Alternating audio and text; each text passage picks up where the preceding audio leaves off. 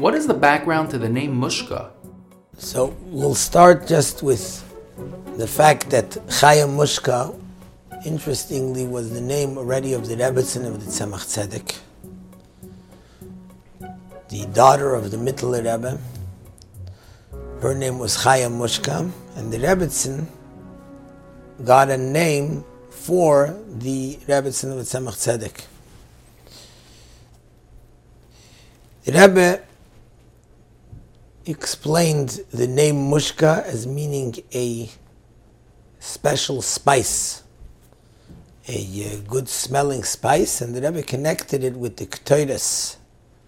It means a type of perfume or spice, a good, nice smelling spice. The Rebbe connected it with the Ktoides, the Avodah in the Beis HaMikdash, which is the highest Avodah that there was in the Beis HaMikdash, which was the Ktoides. The Ktoides, rather than being something which is connected like a carbon, which is called like eating and drinking, so to speak, of Hashem, the Ktoides is something that reaches the nose.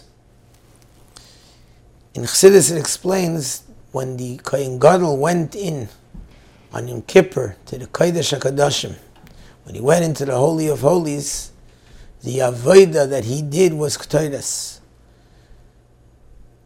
The word Ktoides actually is connection with the word Kesher, tie. The Hiskashrus, the connection of the essence of the soul to Hashem, which in fact in the levels of the soul, that's the idea of the Yechida, the single highest level of the soul, which is constantly one with Hashem. We know that our soul has 5 levels: Nefesh, Ruach, Neshama, Chaya, and Yechida. Nefesh is the lowest level of the soul. That's the soul which is living in the practical body.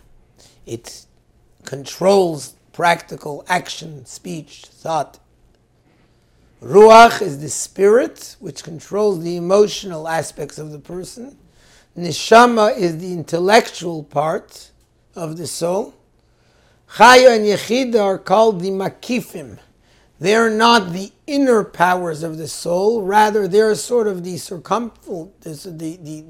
the powers of the soul that are surrounding the person, which really they're always and constantly one with their source up above, but they give the power to the person to be able to live in this world with the actual connection to Hashem. The 2 levels of Chaya and Yechida.